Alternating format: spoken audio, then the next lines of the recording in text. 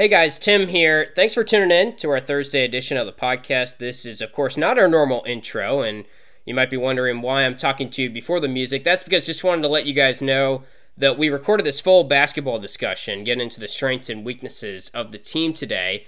And of course, right after we recorded it, we found out that Trill Williams on Twitter declared for the NFL draft. So in case you missed that news last night, that came out. Trill has opted out of the season and is declaring for the draft. Best of luck to him. We will not talk about it, unfortunately, today on the podcast, but be sure to tune in Friday if you want to get our full thoughts on that. And also, we will preview the Boston College matchup on Friday and have AJ Black from Locked On BC join to give you the 4-1-1 on the Eagles. So that'll be Friday's show, but for now, no Trill today. We're talking basketball, and let's get into it now.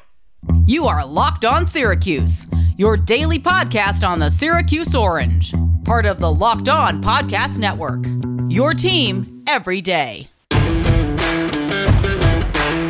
Welcome on in. This is your Thursday Locked On Syracuse podcast. Tyler Rocky and Tim Leonard. Check the show out on Twitter at @LO_Syracuse. You know, Tim, something new that people have been doing. We've been getting some highlight tapes from coaches, from players, whether it's in the DMs, whether it's in the mentions, all that stuff. So send us your highlight tapes. I can't guarantee we can get it on the desk of Dino Babers, but we'll watch them. We'll do our best. I think we'll evaluate. The latest one we've got is of a sophomore running back from Camden, New Jersey. Not the same high school as Deuce Chestnut, but it's Marquise Hicks. He went for 24 carries and 327 yards and 4 touchdowns in his last game. So sounds good to me. Sounds good enough to me. And he's just a sophomore too, so he's the next big running back out of South Jersey. South Jersey's produced a number of great running backs, by the way. You think of Jonathan Taylor, Corey Clement, all those, pretty much anyone good that's run the ball at Wisconsin lately, they are out of South Jersey. So maybe keep an eye out for some of those guys.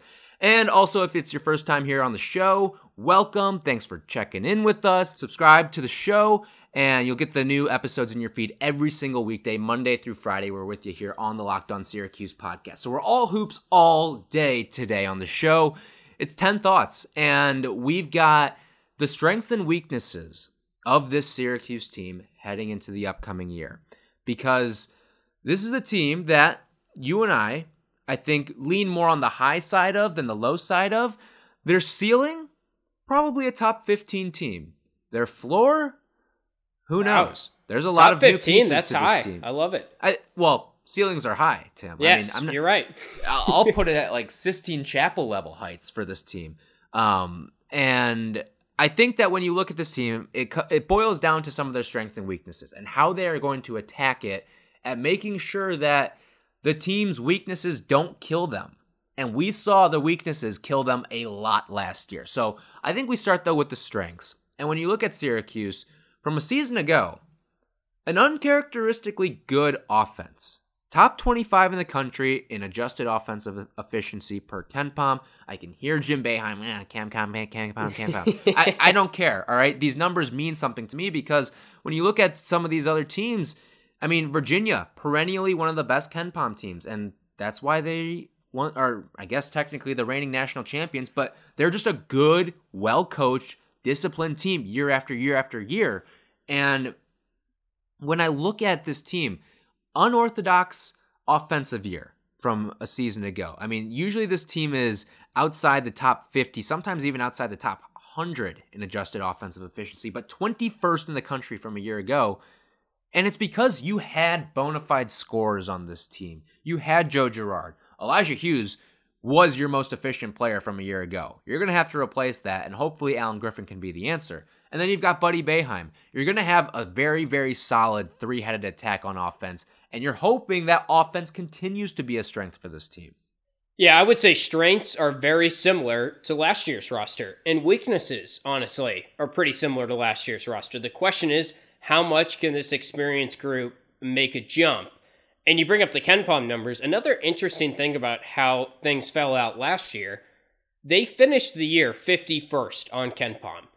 Not very good, obviously, but let's stop and think about that. That's all the Power 5 schools. 51st means you're not that far off from the NCAA tournament bubble. You're probably in the conversation most years. if you remember Syracuse, I think it was 18-14, whatever their final record was, that is usually not 51st in KenPom. That they were not in the conversation of the NCAA bubble unless they went on some miraculous run in the ACC tournament, and they started to show some signs, but unfortunately never got the chance. So what does that mean, that their KenPom was higher? I think it could be a good thing, and it also goes back to the fact that in non-conference play, they were terrible, and that really crippled their resume. Remember what they did in that tournament at Barclays where they lost to Oklahoma State and Penn State. Remember what they did in some of the other non-conference games. The early game against Virginia where they scored 34 points. This team got better as the season went along, and by the end of the year, they were playing like an NCAA tournament game on most nights, I would say. And Elijah Hughes was the alpha that they needed and everything. And Hughes was really pretty good all season. But you can make the case that this team is actually carrying some momentum and maybe being undervalued, considering that they actually played like a much better team in the latter half when the schedule got tougher than they did in the beginning of the year. I'm glad you bring up the KenPom ranking there, because they were 51st a season ago, like you mentioned. But to be a good Syracuse team, and you look at when this team misses the tournament, I mean, let's assume they were not going to make the tournament last year. Yeah. Okay. And if they were, obviously their KenPom ranking would have risen. But if they were to lose their next game, I believe they were supposed to play Louisville next. Yes. If they lost that game, they're not in the NCAA tournament. When you look at the past couple of teams that have missed the tournament, all outside the top 50 in KenPom. Now, that seems like something simple to say, but even that team in 2018, where you weren't sure if they were going to make the tournament, and it looked like on the outset that they were going to miss it, and they were 41st in the country. So it kind of feels like if you can crack that top 40 or hover around 40 in your KenPom ranking, you're a pretty good lock, because 2020, 51st, 2017, 55th, 2015, 53rd. And usually the common denominator there is that the offense has been very good in those years. And it's weird, because usually good offense... And the defense has been bad when they missed the tournament. And good offense usually equates to, okay, you're going to win a lot of games, but it just for some reason has not been the case with Syracuse. And again, it comes down to, okay, you can score 80, but if you're letting up 82 on the other end, it doesn't matter. But yeah, when I look at this Syracuse team, the offense, I mean, from a season ago, they didn't turn the ball over very much. That was another positive for this team. And they just, in general, I mean, you could depend on the offense night in and night out. They were a three-point shooting offense that shot the ball pretty well. At least when they needed to, they shot the ball pretty well from three. Yeah, it's staggering. I saw our pal Matthew Gutierrez put up the graph on what their KenPom rankings finished year by year since KenPom has been tracking it for offense and defense. And if anyone hasn't seen this, I encourage you to kind of try and dig up that tweet from Goody. The really interesting part about that is, for whatever reason, whenever the offense has been good, the defense has been bad. And whenever the defense has been good, the offense has been bad. But what we can glean from that is that the defense means more to this team, as you were saying, than what the offense does. That Sweet 16 year, they weren't very good on offense, but they had Tyus Battle and Frank Howard at the top of the 2-3 zone, and they had Chukwu as the anchor, who was a solid rim protector, and they shut down Michigan State and made it into a rock fight and won some ugly games in the tournament just because it was a great defensive year for that team. That's the question mark going into this year. The strengths for this year's team, like last year's team, are kind of all associated to offense. And I'll add in another strength. I think the fact that the expectations are tempered a little bit this year, and the season outlook is not top 25 like it was after they went on the Final Four run and then they returned a lot of starters and then they flopped and went to the NIT. Or it was when Elijah Hughes joined the program and they ended up losing in the first round to Baylor and were just kind of an average 9-seed team. The expectations, when they've been high recently, they have not really risen to it. This year we're looking at it and we're going, yeah, another Syracuse bubble team. That makes the most sense. To me, I kind of like where they're at because we've got some players that could surprise some people in Quincy and Kadari, and even Alan Griffin to a bigger extent too, because I think he'll be one of the more valuable players on the team. And then you bring back so much experience and continuity from last year, which is an asset, especially this year, considering that COVID is limiting the amount of time you get to work with your teammates and just the luxury of having that full offseason to get into the system. Now, Richmond and Griffin are valuable players on this team, and they're going to have to learn the 2-3 zone. So it kind of works both ways. But as a whole, Syracuse has more experience than most other teams in the ACC. Hey, basketball season less than 30 days away now. Yeah, you heard that right. Less than a month to go until hoops. And that's the perfect reminder for me to tell you that Coors Light is the official beer of watching any sport or team just to drink beer. I know there's no better beer out there to accompany my weekend football watching than Coors Light, and guess what? That's not going to change once hoop season is here. Coors Light is made to chill, which means when you need a moment to unwind, reach for the beer that's as crisp and refreshing as the Colorado Rockies. Coors Light's mountain cold refreshment is thanks to being cold lagered, cold filtered, and cold packaged so it arrives to your doorstep ready for a day or night made for chilling. Coors Light is the beer I choose when I need to hit reset, so when you need to unwind, reach for the beer that's made to chill. Get Coors Light in the new look delivered straight to your doors at get.coorslight.com. Again, that's get.coorslight.com. Celebrate responsibly. Coors Brewing Company, Golden, Colorado. The best workout gel on the market, the best energy gel on the market, that is Built Go by the same people who brought you Built Bar, one of our other favorite products here. Built Go is like a 5-hour energy without the same crash feeling. Plus, it's natural, so it's better for your body in general. Kind of like drinking a Monster drink, just a third of the caffeine and better results. It comes in 3 delicious flavors: peanut butter honey, chocolate coconut, and chocolate mint. Built Go is a healthy replacement for your energy drink, but the energy is not fake. It's lasting and it's natural. Visit BuiltGo.com, use our promo code LOCKED, and you'll get 20% off your next order. Again, use our promo code LOCKED, all one word, for 20% off at BuiltGo.com. Let's go.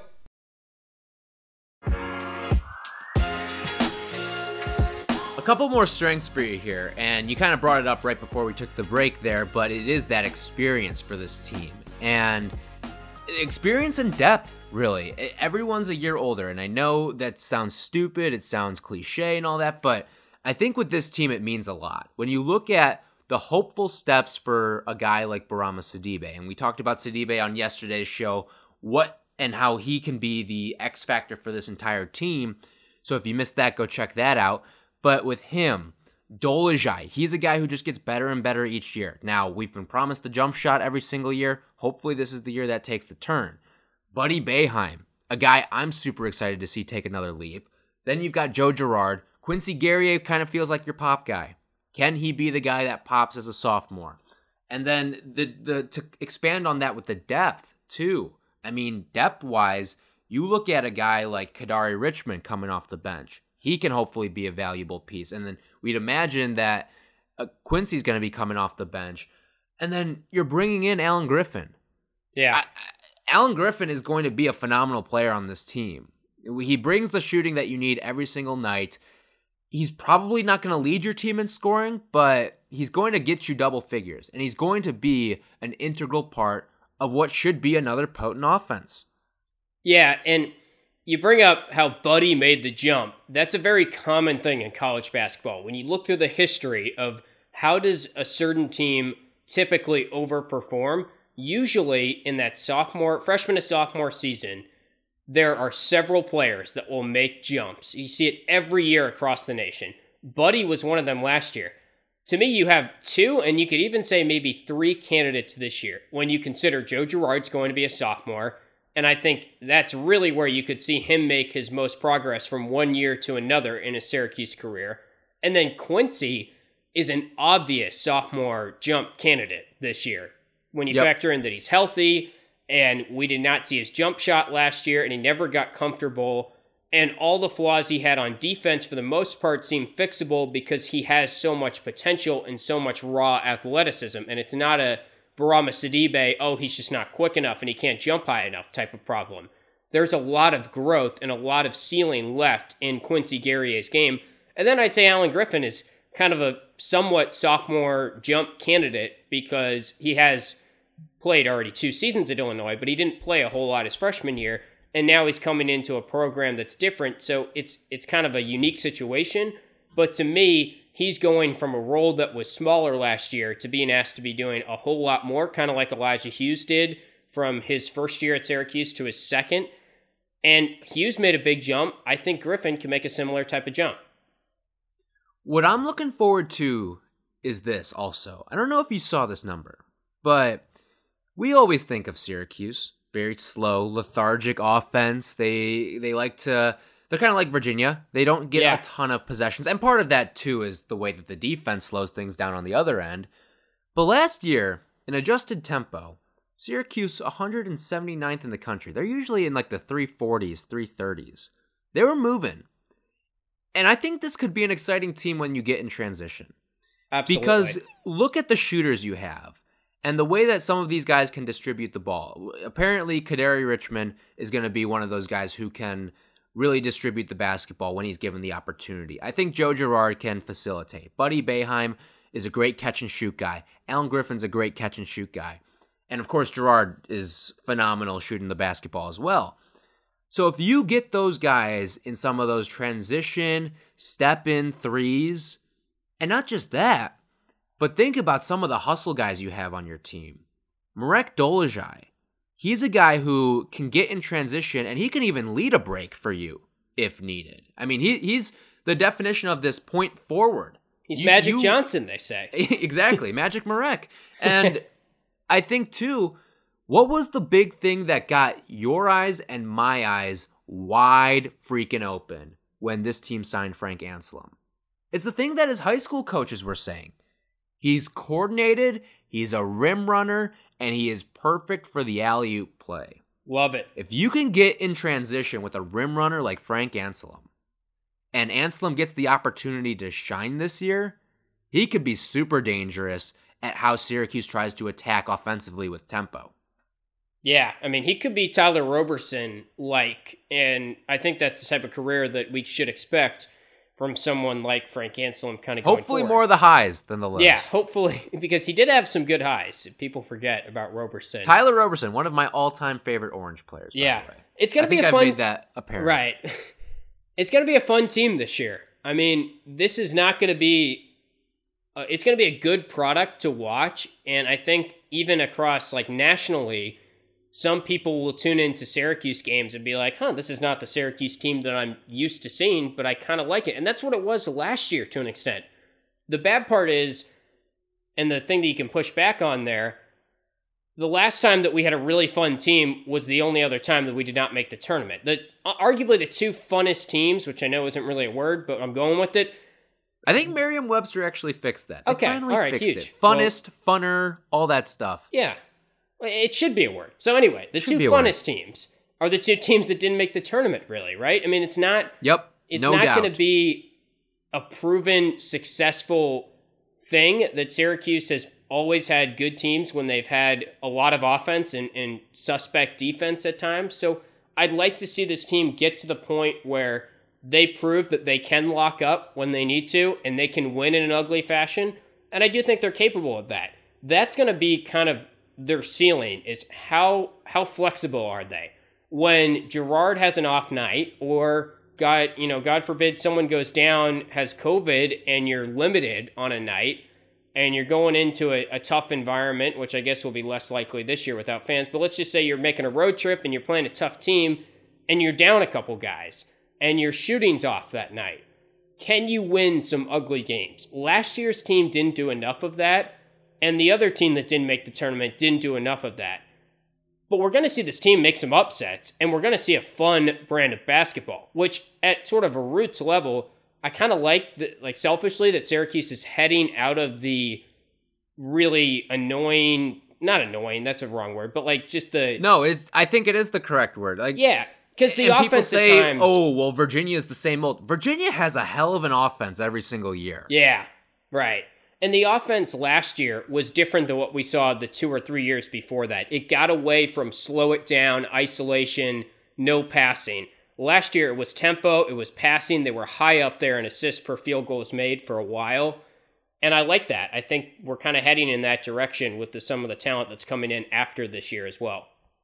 And you bring up the fun teams with Syracuse over the past couple of years. And why are they fun? It's because offense gives you a chance to win every single game. You're always going to have a chance if you've got a great offense. Look at Creighton. Syracuse. They're fun. I mean, think about some of the biggest wins that this team has had over the past, 5 years? Let's go back to the Final Four year. All right. Yeah. All of those teams were top 50 in the country in adjusted offense and offensive efficiency. When you get outside of that, listen, the defense is going to help you beat the bad teams, okay? If you're a good, sound defensive team, you're going to beat almost every single bad team. It's going to be very tough to lose against the bad teams. Right. But when you are good offensively and you're a little lackluster defensively, guess what? You're going to lose to some bad teams. And we've seen Syracuse lose to some bad teams when you the look old at Dominions. Yeah. the 2019 team, or rather, no, not the 2020 team from a season ago, the 2017 season, even the Final Four season, there were some bad losses in there. Yeah.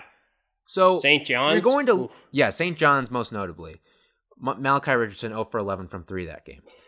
So obviously, you're going to always have a chance with the offense.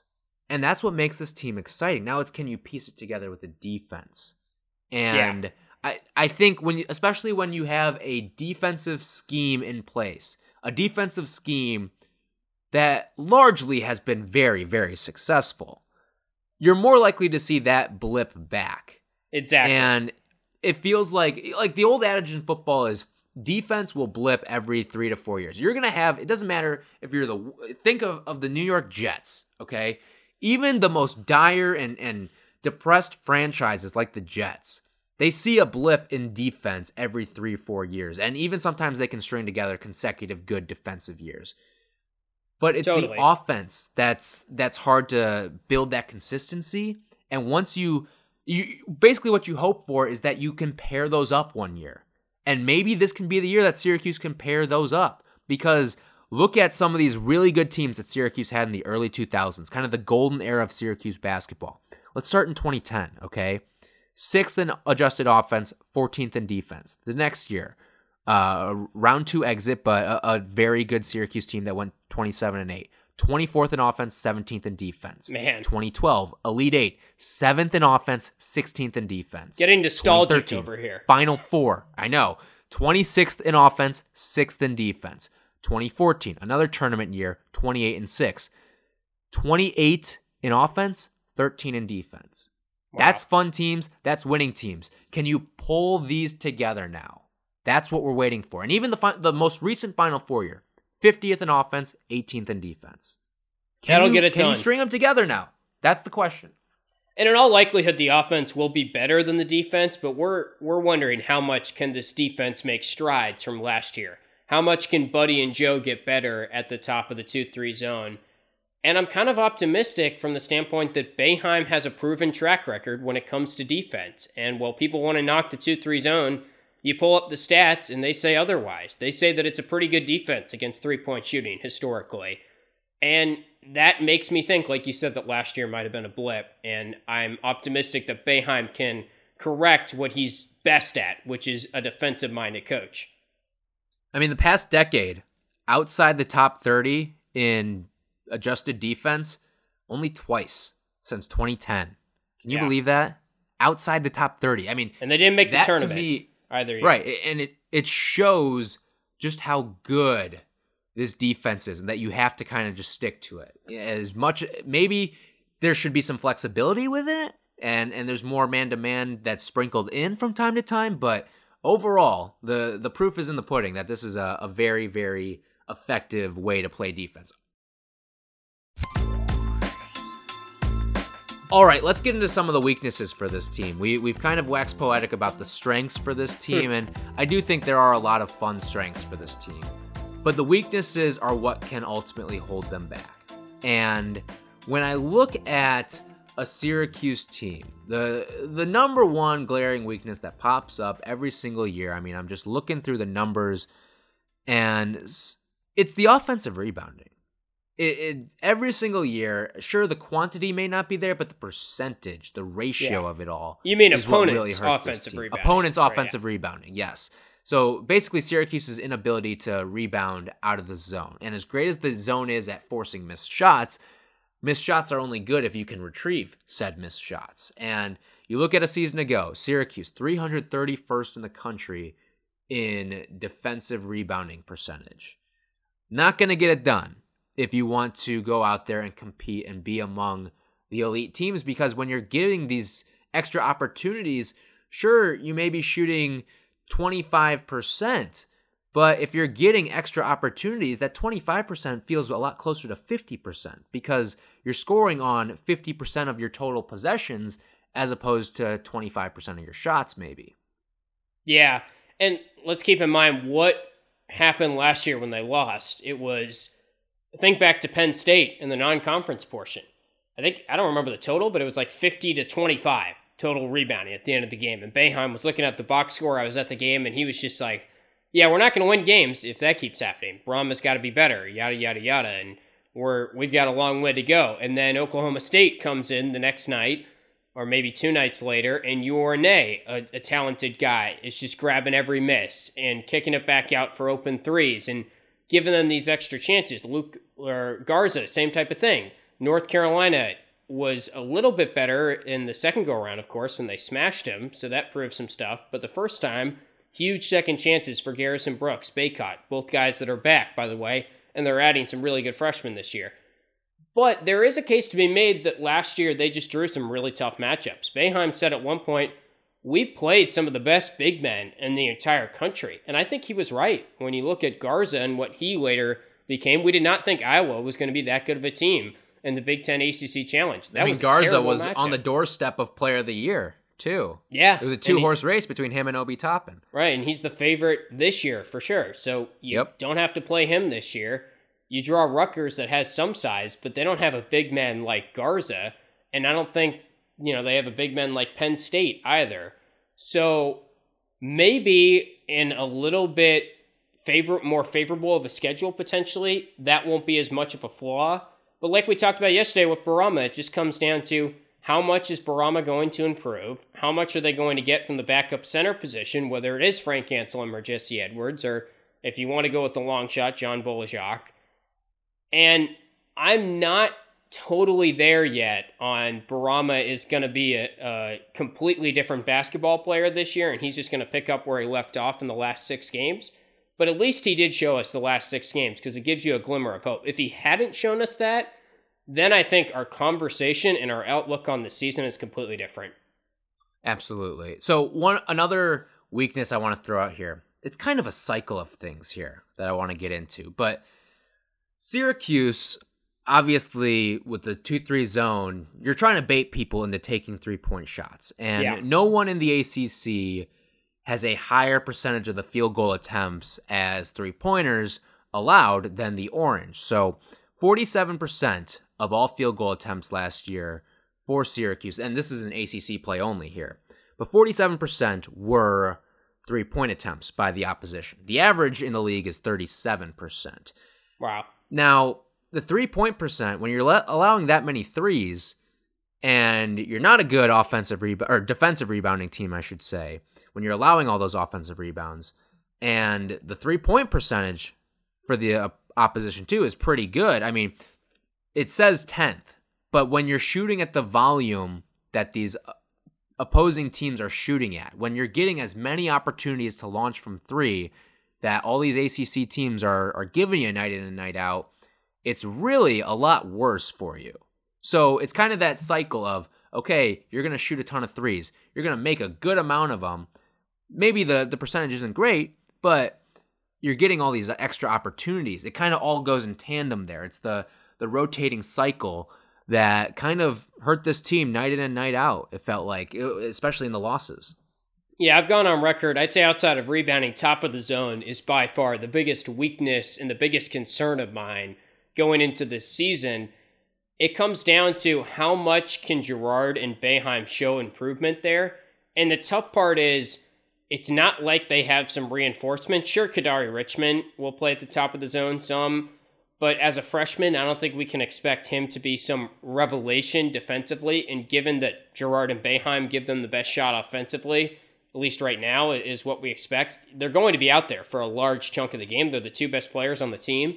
So it's not like Frank Howard's coming back and you've all of a sudden you're incorporating more length and more size. They probably put on some muscle, Girard and Boeheim, but the top of the zone and the lack of length there is really something that went underlooked last year, because Tyus Battle and Frank Howard were great at the top of that zone in terms of getting their hands on the ball and getting out on those closeouts at the top of the key for those three-point shots. Really, the only sort of case you can make for why it will be better this year is you get a little bit more of Richmond. Maybe Griffin plays the top of the zone some, and they just get smarter. There's no case out there that's like, oh, well, Girard tacked on 3 inches or something. I mean, it's the same guys at the top of the zone, and that's why it is a concern. One of the last things, here's my last weakness that I'll throw at you, and then if you've got any others, you can empty them out right here. But it's going to be ball handling. And it's a good one. Here's why. Because you're losing Elijah Hughes, who I thought from a season ago was probably your best ball handler and obviously your best all-around player from a season ago. And you lose a guy like that who's capable of bringing the ball up. Now, it seems like Kadari Richmond is going to be a guy who can replenish that for you. But even with just those two, I mean, Buddy Boeheim's nothing special handling the basketball. Marek Dolezaj's good for his size, but at the end of the day, you're not going to ask him to take the ball up for you in pressure situations. And Joe Girard, he can be a little reckless at times, can turn the ball over at times. And that's something that's going to have to correct itself. So can Syracuse find that extra ball handler? Because guess what? What if Jim Boeheim kind of reverts to his usual ways and doesn't play a bunch of guys off the bench? Or even if they do, maybe Kadari is getting between 5 and 10 minutes a game, and you're lacking in that secondary ball handler role. Because that's something that Syracuse is going to need to get a lot better at. They're going to have a dependable second option on the floor at all times, whether it's Buddy getting a lot better, whether it's Alan Griffin getting a lot better. I know that's not one of his fortes.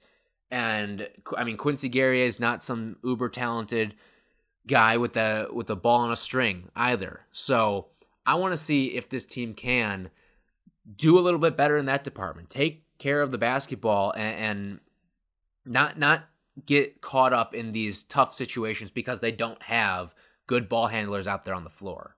Yeah, I think that overall they were pretty good turnover-wise, though, in limiting turnovers last year. So that would fall to me. They were, but sometimes you're in damaged possessions because of it. Sure.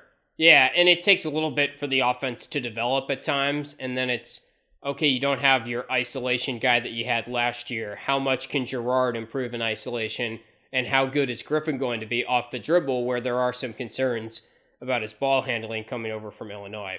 All right, that's going to wrap up this Thursday edition of the Locked On Syracuse podcast. Tomorrow on the show, actually later today on the show, it's preview because we've got AJ Black from Locked On BC, the new Locked On Boston College show. He's going to give us the lowdown on all things Eagles, so we'll have that for you a little up later today. And he also writes for the BC Bulletin. Great Boston College follow. So if you're looking for all the insight, you can get that later today in our Boston College and Syracuse preview podcast. So for Tim, I'm Tyler. We'll talk to you guys with all things Eagles later today.